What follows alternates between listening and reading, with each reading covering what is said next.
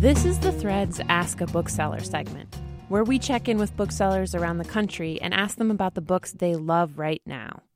I'm Tracy Mumford, a producer for NPR's The Thread, and this week I talked with Sarah Bagby, the owner of Watermark Books in Wichita, Kansas.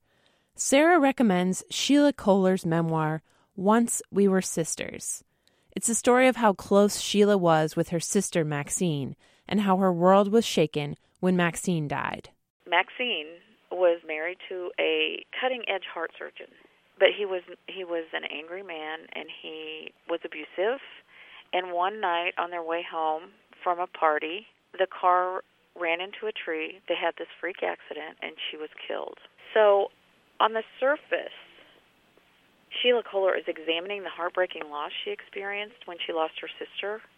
But then deeper down, she is examining, what it's like to have a sister, how your sister influences you, how those early influences and those early relationships are so close and bound by such a tie of love and family. And then finally, she thinks about if we're culpable, if we don't point out something that might be dangerous to someone we love. That was Sarah Bagby of Watermark Books in Wichita, Kansas, recommending Sheila Kohler's memoir, Once We Were Sisters.